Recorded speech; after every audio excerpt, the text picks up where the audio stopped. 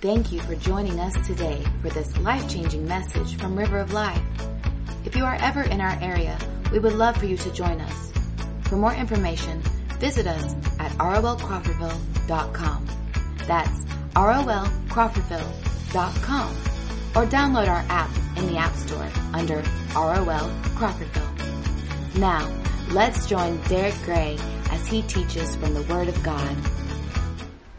As most of you know, we just finished up a year-long study in the Sermon on the Mount. And in a few weeks, we're going to start another extended study.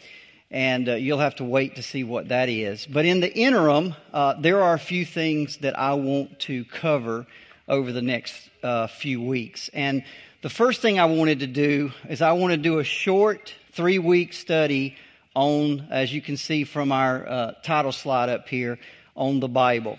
Now, I mentioned last week in introducing this that we are incredibly blessed to have, not only to have the Bible in the English language, but to have it multiple translations. Not only that, we can consume it, we can read it in a book, we can read it on our devices, we can listen to it like in an audio format. Granted, there has never been a generation, and I'm talking about ever on this planet, that has as much access to the Bible as the one we're living in right now. That's how blessed we are. Yet with all that, there is a lot that Christians don't know about this book that they hopefully are reading every single day. And so the next 3 weeks, we're going to look at 3 different things. The first thing we're going to look at tonight is we're going to look at how you got your Bible. That English Bible, whether you're reading King James or New King James or ESV or NASB or NIV, how did you get that English Bible? What's the history behind it? And a lot of Christians just don't know this. And I've covered this before, probably about 6 or 7 years ago. And this is going to be part 1 tonight. And the second thing we're going to look at the following week is why you can trust your Bible. And here's what I mean by that. Let's say you're out talking to somebody, and as we often do, you might say, well, the Bible says, or Jesus says, and that person may respond to you and say something like this, well, you know, the Bible, it's been copied and recopied and translated and changed so many times. Who knows what Jesus really said? Now, folks, that is an outright lie. But most Christians don't know how to defend that. And I'm going to show you next week how to defend that. And then the third thing I wanted, and this was really the impetus for this whole thing, is one of the questions I get asked a lot is, which Bible translation should I read, especially with new Christians? What's the best Bible translations? Most Christians don't know. Why are there so many translations? What are the different types of translations? What's the best translation for me to use? And I'm going to answer that question in the third week. But tonight, we're going to start here. Now, this is going to be a little bit of like if you've been out of high school a long time, this is going to be like going back to high school. This is going to be kind of a history lesson, but a history lesson about how you got your English Bible. Now, we're going to be talking about some dates down through history. And so I just want to make sure we're all clear about some terms that we're going to use. And most of you probably know this, but just in case you don't. History is divided into 2 parts as far as the timeline goes. And the dividing line between those 2 parts is the birth of Jesus. Everything that happened before his birth is referred to as BC, which means before Christ. And everything that happened after his birth is referred to as AD. Why they didn't use AC, I have no idea.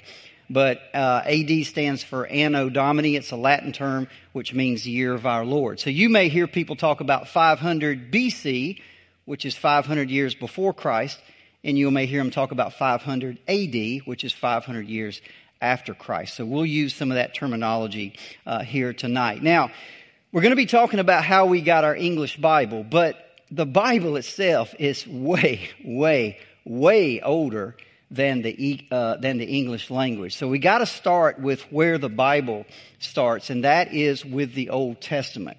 And we got to go all the way back to the very beginning. Now, the first scripture written down or composed into Scripture is generally considered to be what we know today as the first 5 books of the Bible. That's Genesis, Exodus, Leviticus, Numbers, and Deuteronomy. Now, there are certainly, some scholars believe the book of Job is probably the oldest book in the Bible, and there's good reasons for that, and you can go Google that and study it if you want to. But as far as the compilation of Scripture, it's generally agreed that those first 5 books, what is known as the Pentateuch, which Penta means 5 books, okay? Now, originally, and this is important, when it was written down, it was just one long book. In fact, it would stay one long book for 1,200 years. So for 1,200 years, it was just one really long book, and the Jews referred to it as the Torah. You'll hear that term used sometimes, and that's just a Hebrew term. It means the law. Now, we have to ask this question because if we want to date it, who wrote it? Who wrote Genesis, Exodus, Leviticus, Numbers, and Deuteronomy, or who wrote the Torah? Well, the Torah itself seems to infer very strongly that Moses wrote it. Now, there's a lot of different verses you can go look at. I'm going to give you 3. One out of Exodus 17:14. It says, "The Lord said to Moses, write this as a memorial in a book." Numbers 33:2. It says, "Moses wrote down their starting places by command of the Lord." And then Deuteronomy 31:9, it says, "Moses wrote this law and gave it to the priest." If I start dancing, that's just there's nothing I can do about it. So you can see from that, it seems to infer that it doesn't just come out and say Moses wrote it, but it certainly seems to infer it fairly strongly. But here's the greatest evidence that Moses wrote it, and that is the New Testament writers, including Jesus himself, gives very clear testimony that Moses wrote the Torah. I'll give you just the words of Jesus. Matthew 19:8. Jesus said to them, "Because of the hardness of your heart, Moses allowed you to divorce your wives." Now right there, he's referring to Deuteronomy chapter 24. In John 7:19, he says this, "Has not Moses given you the law?" And remember, the Torah is the law. Mark 11:26, in disputing with the Sadducees, Jesus said this, "As for the dead being raised, have you not read in the book of Moses, in the passage about the burning bush?" And there, by the way, he's referring to Exodus chapter 3.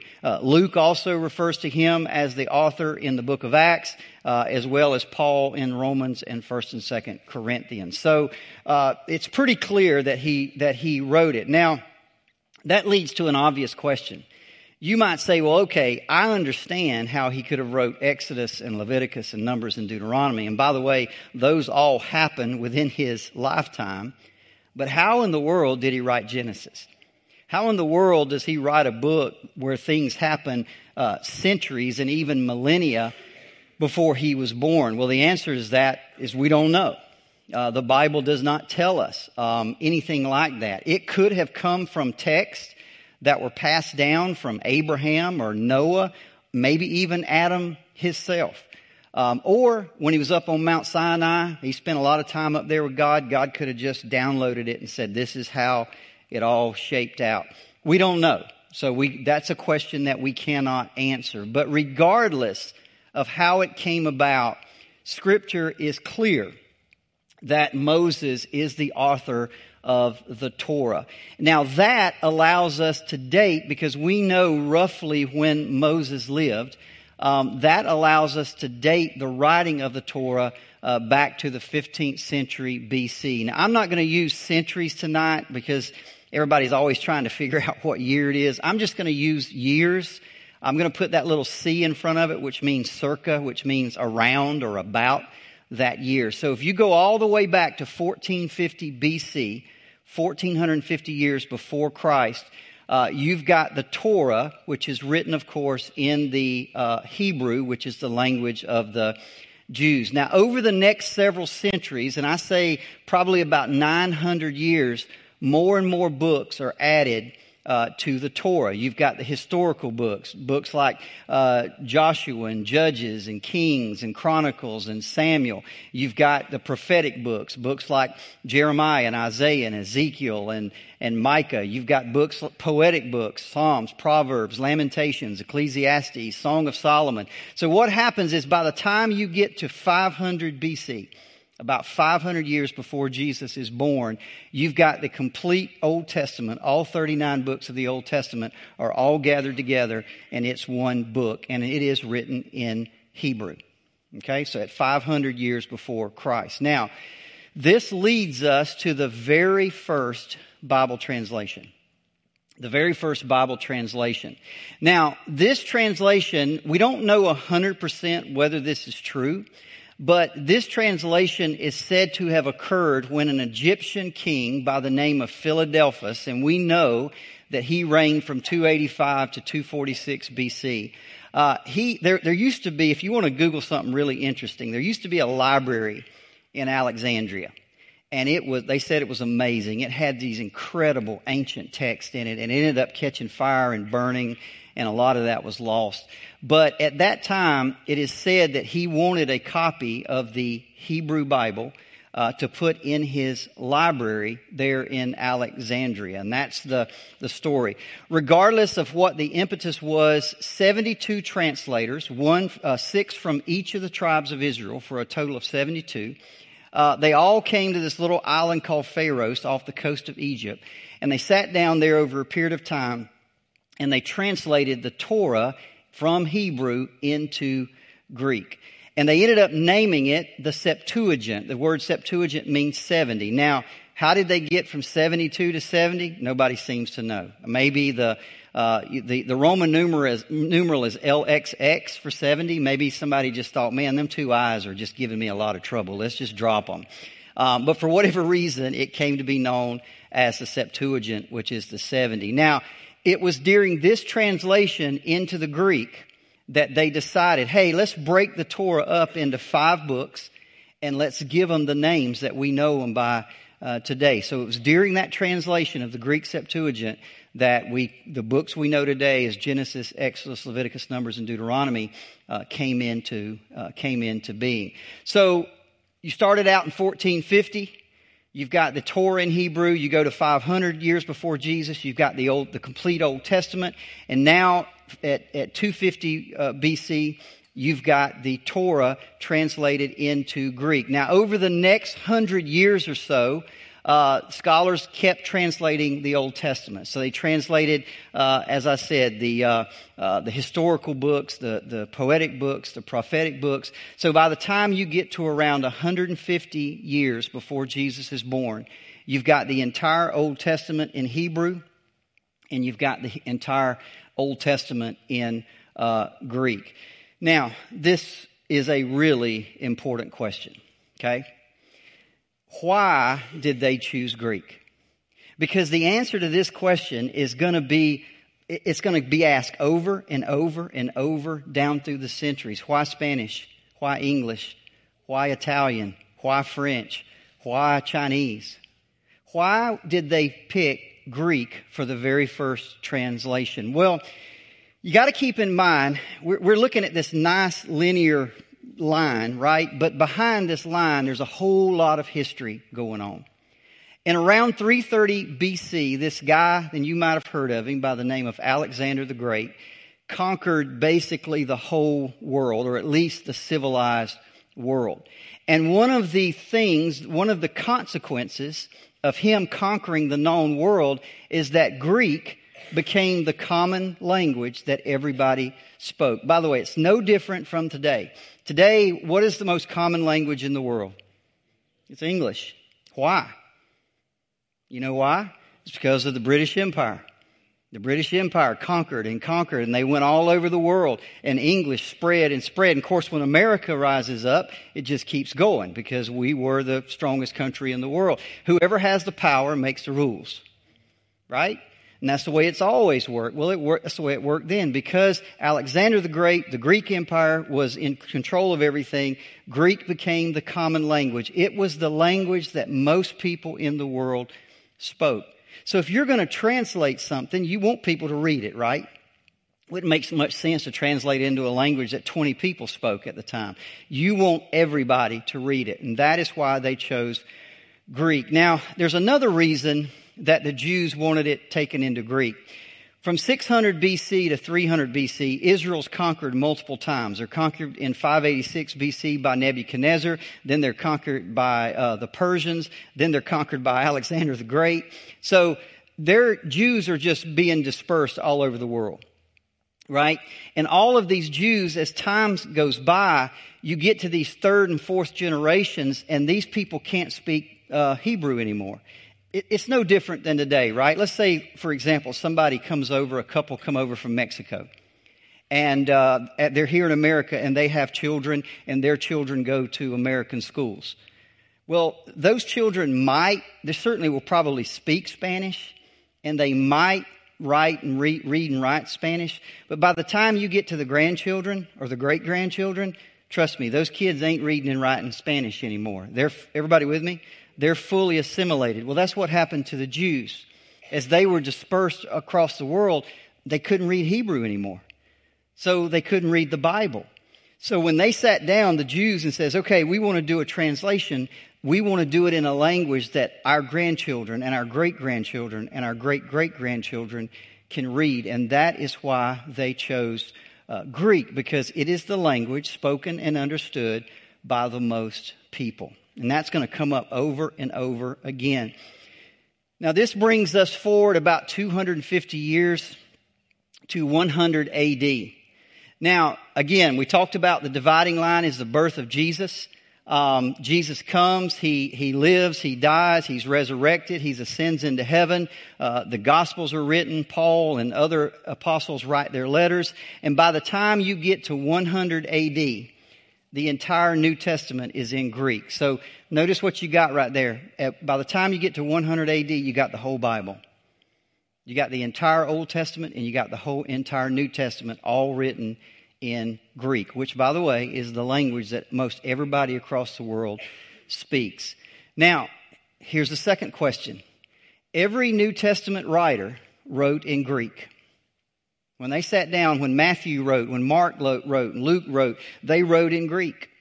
When Paul wrote his letters to Ephesus, Colossus, to Philippi, to Corinth, he wrote in Greek. Why did they write in Greek? Well, again, even though the Romans, by the way, if you open the Gospels, you see Romans all the time. The fact is that, yes, the Roman Empire was taken over, but the most common language still spoken in the empire was still Greek. It was the common language. And every one of those apostles, they want people to be, who would write something people can't read? This is the Gospels. They're talking about Jesus Christ, the Savior of the world. They want everybody to read it. And so they write it in a language that can be understood by as many people as humanly possible. Now, let's jump forward about 300 years to 400 AD. Now, between 200 BC and 400 AD, there's this dramatic change is taking place across the civilized world.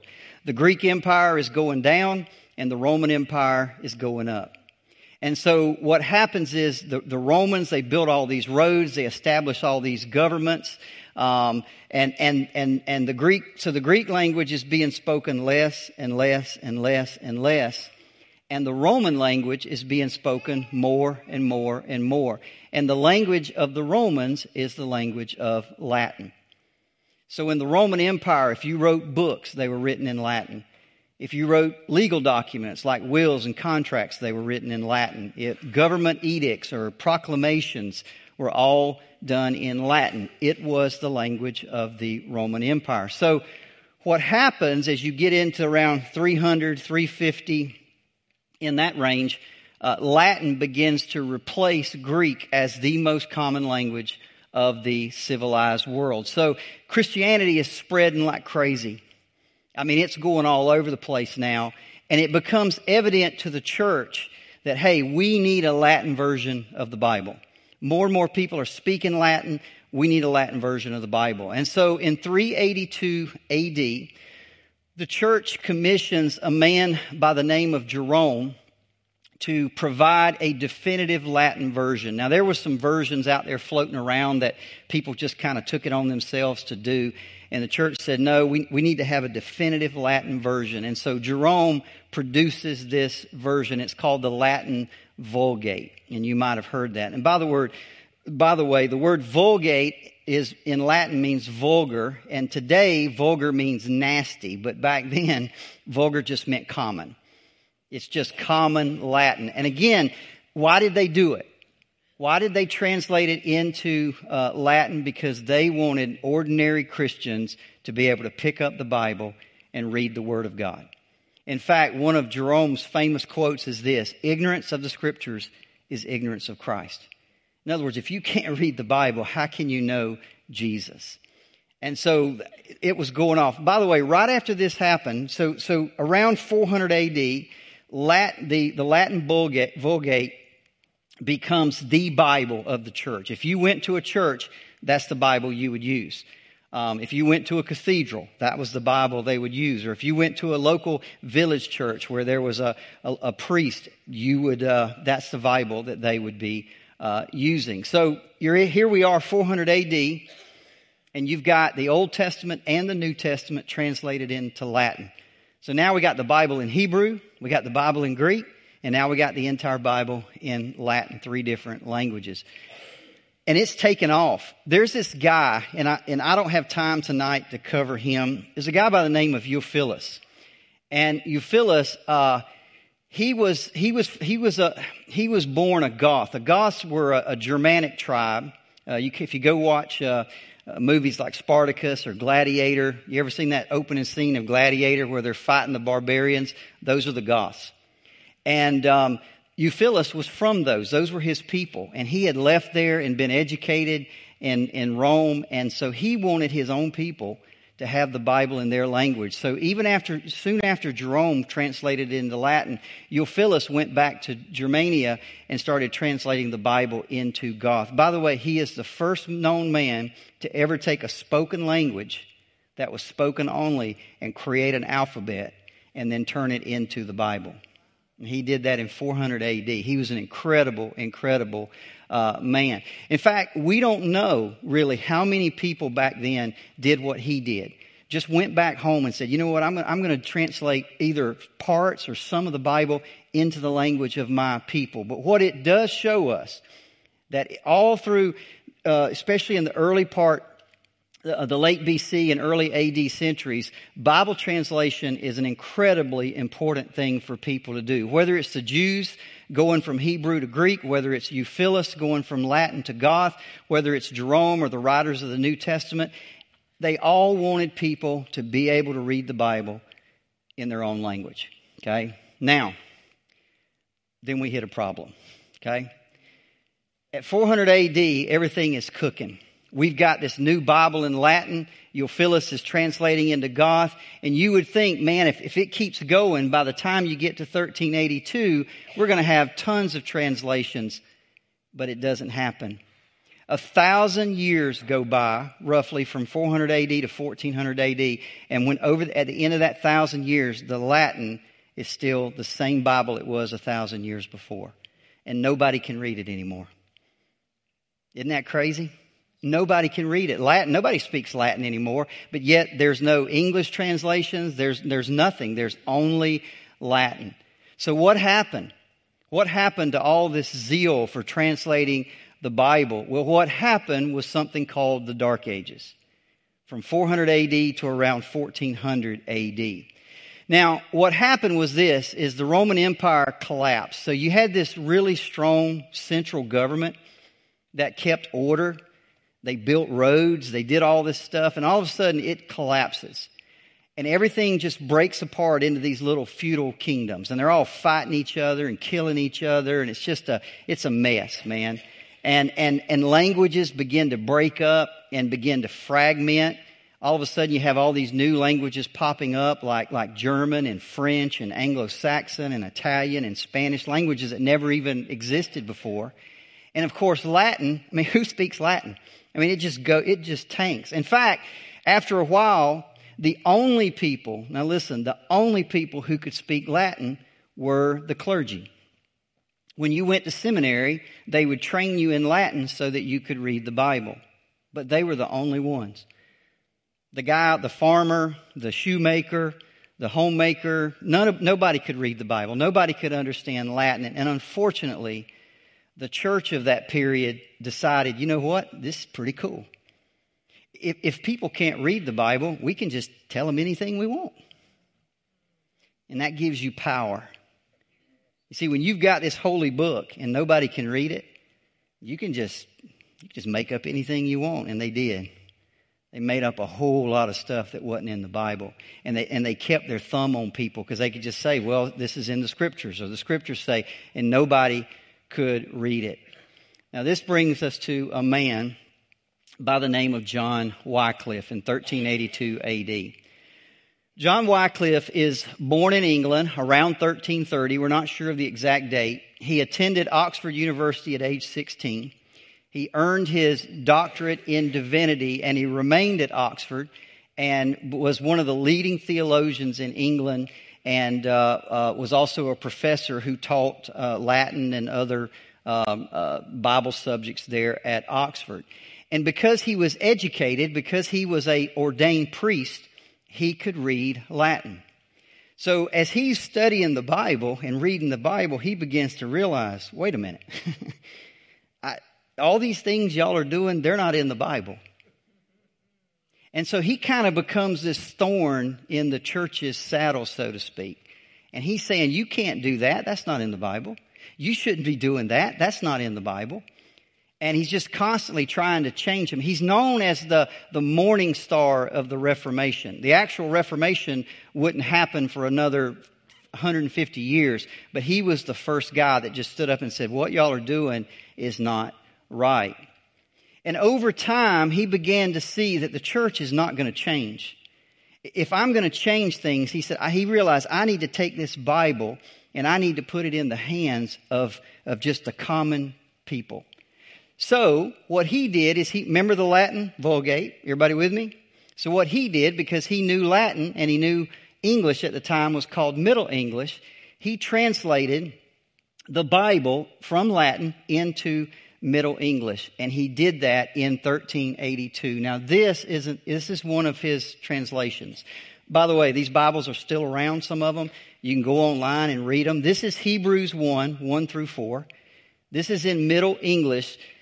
One of the things I'll point out a little bit earlier, back in that day, there is no standard spelling like we have today. So when you sounded out a word, you just, whatever hit you. Are any of y'all like that today? I know there's some of y'all. I knew that was coming. There's some of y'all think, yeah, I'm all over that. Well, that's the way it was back then. So this is Hebrews 1 through 4. I'll try to read it for you. It says, manyfold in many manners sometime, God speaking to, that word is fathers, in prophets, at the last in these days spake to us in the Son, whom he ordained heir of all things, by whom he made the worlds, the which he is the shining of glory and the figure of his substance, and bearing all things by the word of his virtue, making propitiation, that's what that word is of sin, sitteth on the right half of majesty and high things, so much made better than angels, by how much he hath inherited a more different name before them. That's Wycliffe's Bible in Middle English. Now, it was an amazing thing because literacy rates back then were like maybe 10% of the people could read and write. So most people could not read it, but boy, when you read it to them, they could understand it. And so he came up with this idea of these, what they call poor preachers. He recruited these people to take his Bible and just hit the countryside and begin to go to these villages and just stand there and start reading the Bible. That's all they did. And the people absolutely loved it. And the church absolutely hated it. They hated it. They tried everything they could do to find every copy they could and destroy those copies. In fact, in 1382, they didn't really know what to do because nobody had ever done this before. But by the time you get 25, 30 years into it, they passed a law in England where just reading an English Bible was outlawed and punishable by death.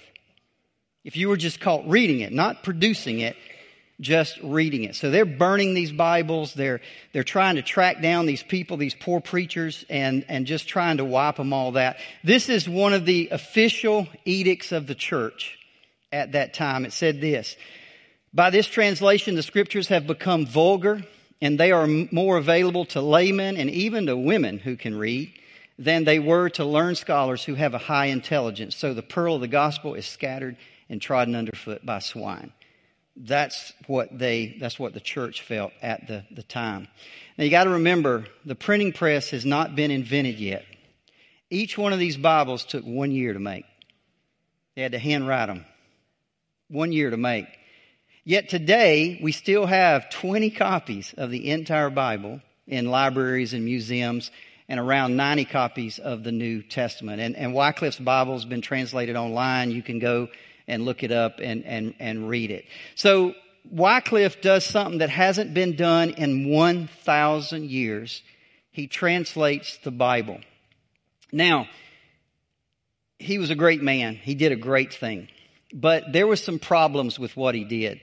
First of all, what he did was not really a translation, because a true translation of the Bible always comes from the original. You don't translate from a translation. Everybody with me?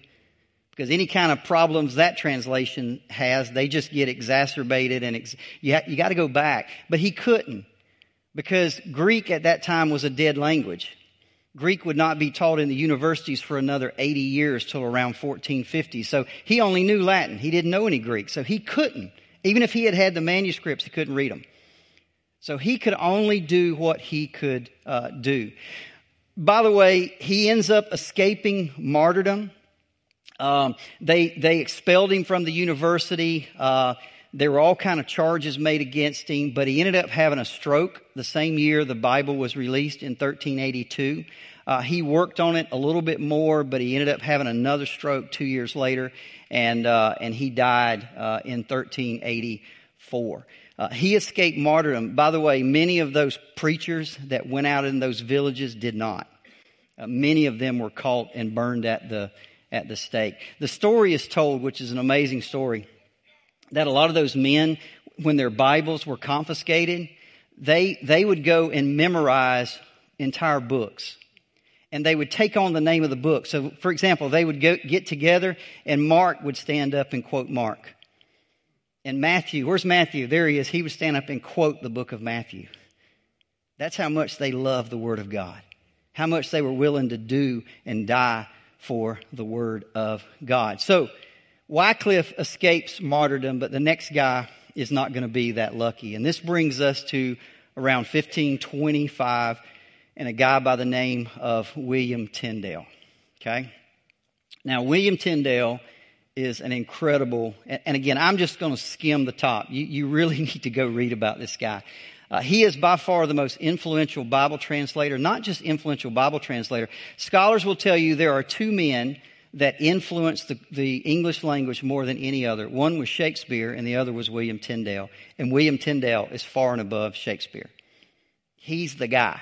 I mean, he kind of started it all. Like Wycliffe, he was born in England in around 1494. Like Wycliffe, he went to Oxford at 16. This guy was smart. He spoke 7 different languages. And he was fortunate that he was born at a time where there had been a renaissance of these ancient languages. So while he's at university, he learns Hebrew and he learns Greek.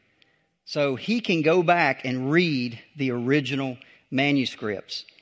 So that's what he did. He began to study the Bible in Greek. And while he's studying the Bible, he finds this doctrine called justification by faith alone, in Christ alone. And he is radically saved. He puts his faith in Jesus Christ. And he just wants to tell everybody about it. He's compelled to just, and I mean, he's talking to the church. He's trying to change everything. But he decides, you know what? I need to put an English translation of the Bible, a true translation, in the hands of my countrymen. One of his most famous quotes, if you ever look up Tyndale, this is his quote. He's debating with a priest one day, and he says this: "If God spares my life, before many years, I'll cause a boy that drives a plow to know more of the Scriptures than you do." talking to the priest. He said, if God spares my life, I'll make a plowboy know the Bible better than you. And he did exactly that. He started at age 29 in 1523. He wanted to do it the right way. He went to the church and he asked the church for permission and funds to translate the New Testament into English. The church denied his request. He went back again. They just kept denying. So he finally was convinced he would never do it in England. So he went to Germany. And in 1525, his New Testament emerged. It was the first translation from Greek into English. Sir Thomas More, who was one of the English church members, I forget exactly what his title was, he said this translation is not worthy to be called Christ's Testament, but either Tyndale's own testament or the testament of his master, the Antichrist. So the church was not happy about this.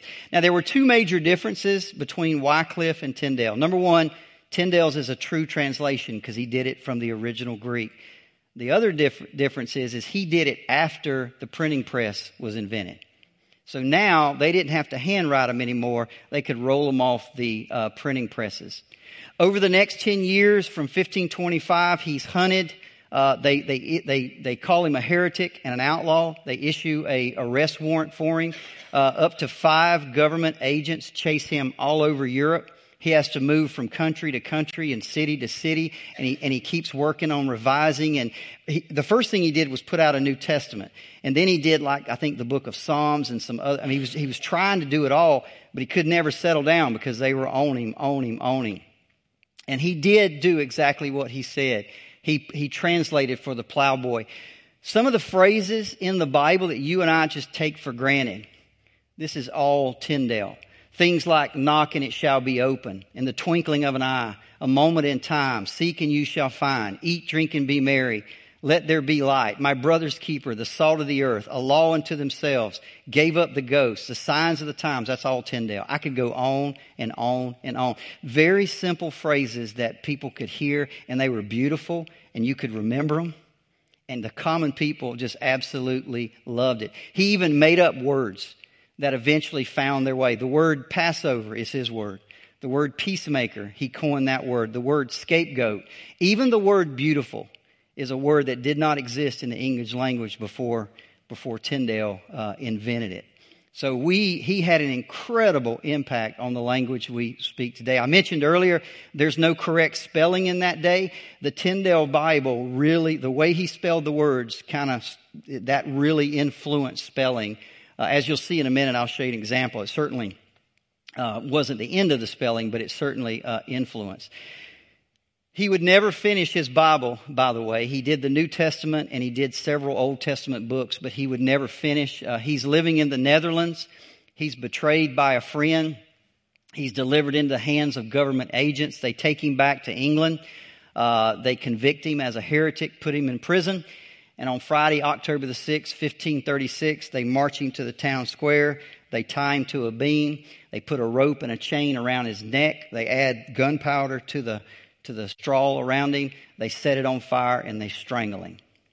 And he dies there that day. But he's murdered, by the way, and this is his crime, for translating the Bible into English. You see, the Bible that you and I have in our hands, people died for that. This isn't pretend stuff. People literally died for that. They went against the church. They went against political powers. The whole world was against them. And they didn't care. They believed that much that the Bible should be in the language of the people that we should be able to read. Now, what he started could not be stopped. In fact, while he was in prison, his assistant, a guy by the name of Miles Coverdale, in 1535 came out with what's known as the Coverdale Bible. It was the first complete Bible printed in English. Remember, all the other Bibles had to be handwritten. This was the very first one that came off the complete Bible, came off the printed press that was in English. He didn't know Greek, so it wasn't the best translation. He took Tyndale's work and he kind of supplemented it with some translations from the Latin Vulgate. But it was a complete Bible. 2 years later, a guy by the name of John Rogers who wrote under the pen name of Thomas Matthew. He came out with something called the Matthew's Bible. The Matthew's Bible was the first Bible that had commentary notes. So he added, this is going to be funny in a minute. He added about 2,000 notes to it. He will only live 18 more years. You got to understand, you know how today we have, it's a weird thing, you got to go back and study. You know how we have Democrats and then Republicans, and then Democrats and Republicans? Well, back then they had Protestants and then Catholics. Protestants and then Catholics. So if you're a Protestant and you're under the Protestant king, you're doing okay. But as soon as that Catholic queen comes, you're going to die. And that's what happened to him. So he literally publishes his Bible with the permission of Henry VIII. But then when Henry VIII's sister, it wasn't his sister, but Mary Tudor, y'all have heard of Bloody Mary, Queen of Scots. When she comes up, she's Catholic, so she's killing Protestants, and Thomas Matthew was one of the ones that she killed. His Bible is sometimes called the wife beater's Bible. And here's why. Remember I told you he added notes. In 1 Peter 3:7, it says, "Likewise, husbands, live with your wives in an understanding way, showing honor to the woman as the weaker vessel." He added this note: "If the wife be not obedient and helpful unto her husband, he should endeavor to beat the fear of God into her." That's true. So it was kind of embarrassing. It was a good Bible. It was a good Bible. It was a great translation, but everybody was really embarrassed of his notes. This led to something called the Great Bible in 1539. So Henry VIII, again, he's Protestant. He orders an English Bible should be placed in every church. Okay, but when he issued his edict, he said it had to be one book of the whole Bible of the largest volume. Well, it turned out that Matthew's Bible was the biggest. So the Matthew's Bible went into every church, and then everybody was embarrassed because it was the wife beater's Bible. So they basically came out with a new translation, and it's huge. It's called the Great Bible because of its size, and they would literally put it in every church. 1560, you got the Geneva Bible. The reason it's called the Geneva Bible, when Queen Mary came to rule, all the Protestants had to leave England. They all went to Switzerland, to Geneva, and there they produced what's called the Geneva Bible. It was the first translation done by a committee. It's the first English Bible with verse divisions. It's the first English Bible to use italics to show words have been added to make it more readable. It was the Bible, by the way, the Pilgrims brought over on the Mayflower. So when they came over on the Mayflower, they had the Geneva Bible. It's also known as the Breeches Bible. Why would it be known as the Breeches Bible? Because in Genesis 3:7 it says, "Then the eyes of them both were open, and they knew they were naked, and they sewed fig tree leaves together and made themselves breeches." So this is all true. I ain't making any of this stuff up. The Bishop's Bible, 1568, it was terrible. Nobody bought it. Nobody used it. It didn't last very long. And then 1611, you have the King James Version. So less than 100 years after Tyndale is burned at the stake, the authorized King James Version is released. By the way, 90% of it comes directly from Tyndale. That's how good his translation was. I want to end very quickly here. I'm going to read 1 Corinthians 13. 11 through 13, I'm going to read it in Tyndale. I'm going to read it in the King James, and I'm going to read it in the New American Standard. This is Tyndale's translation of 1 Corinthians 13, directly from the Greek. He says, "When I was a child, I spake as a child. I understood as a child. I imagined as a child. But as soon as I was a man, I put away all childishness. Now we see in a glass, even in a dark speaking. But then we shall see face to face. Now I know imperfectly, but then I shall know, even as I am known. Now abideth faith, hope, and love, even these three, but the chief of these is love." Does that sound familiar? This is the King James, 1611. "When I was a child, I spake as a child. I understood as a child. I thought as a child. But when I became a man, I put away childish things. For now we see through a glass darkly, but then face to face. Now I know in part, but then shall I know, even as I am also known. And now abideth faith, hope, charity, these three, but the greatest of these is charity." And then this is the New American Standard in modern English. "When I was a child, I used to speak like a child, think like a child, reason like a child. When I became a man, I did away with childish things. Now we see in a mirror dimly, but then face to face. Now I know in part, but then I will know fully, just as I also have been fully known. Now faith, hope, love abide, these three, but the greatest of these is love. I tell you, we owe a lot. Not just, and we're going to see next week, God himself has just been at work. He's always working. Even when we can't see it, he's always working. He's always preserving his word. Thank God for men, and I've been thinking about this a lot. Thank God for men who stood up for the word of God in the face of death. Where are we today? Are we willing to stand up today for the word of God in the face of no matter what may come? Father, we thank you for your word. We love you. Appreciate these great men, God. Thank you for sustaining them. Thank you for pouring grace into their hearts. Thank you for encouraging them and strengthening them in the face of incredible obstacles. God, I pray you do the same for us. God, raise up mighty men and women here at River of Life. Men and women who will stand for the Word of God in the face of resistance and obstacles, no matter what may come. We will not turn. We pray that in Jesus' name. Amen. Thank you again for listening to this message from River of Life. If this message has touched you today, or if you need someone to pray with, please contact us at 850-926-1200 or email us at info@rolcrawfordville.com. We also want to encourage you to visit us this Sunday morning at 10:30 a.m. in Crawfordville. Please visit us online at rolcrawfordville.com for more information and directions.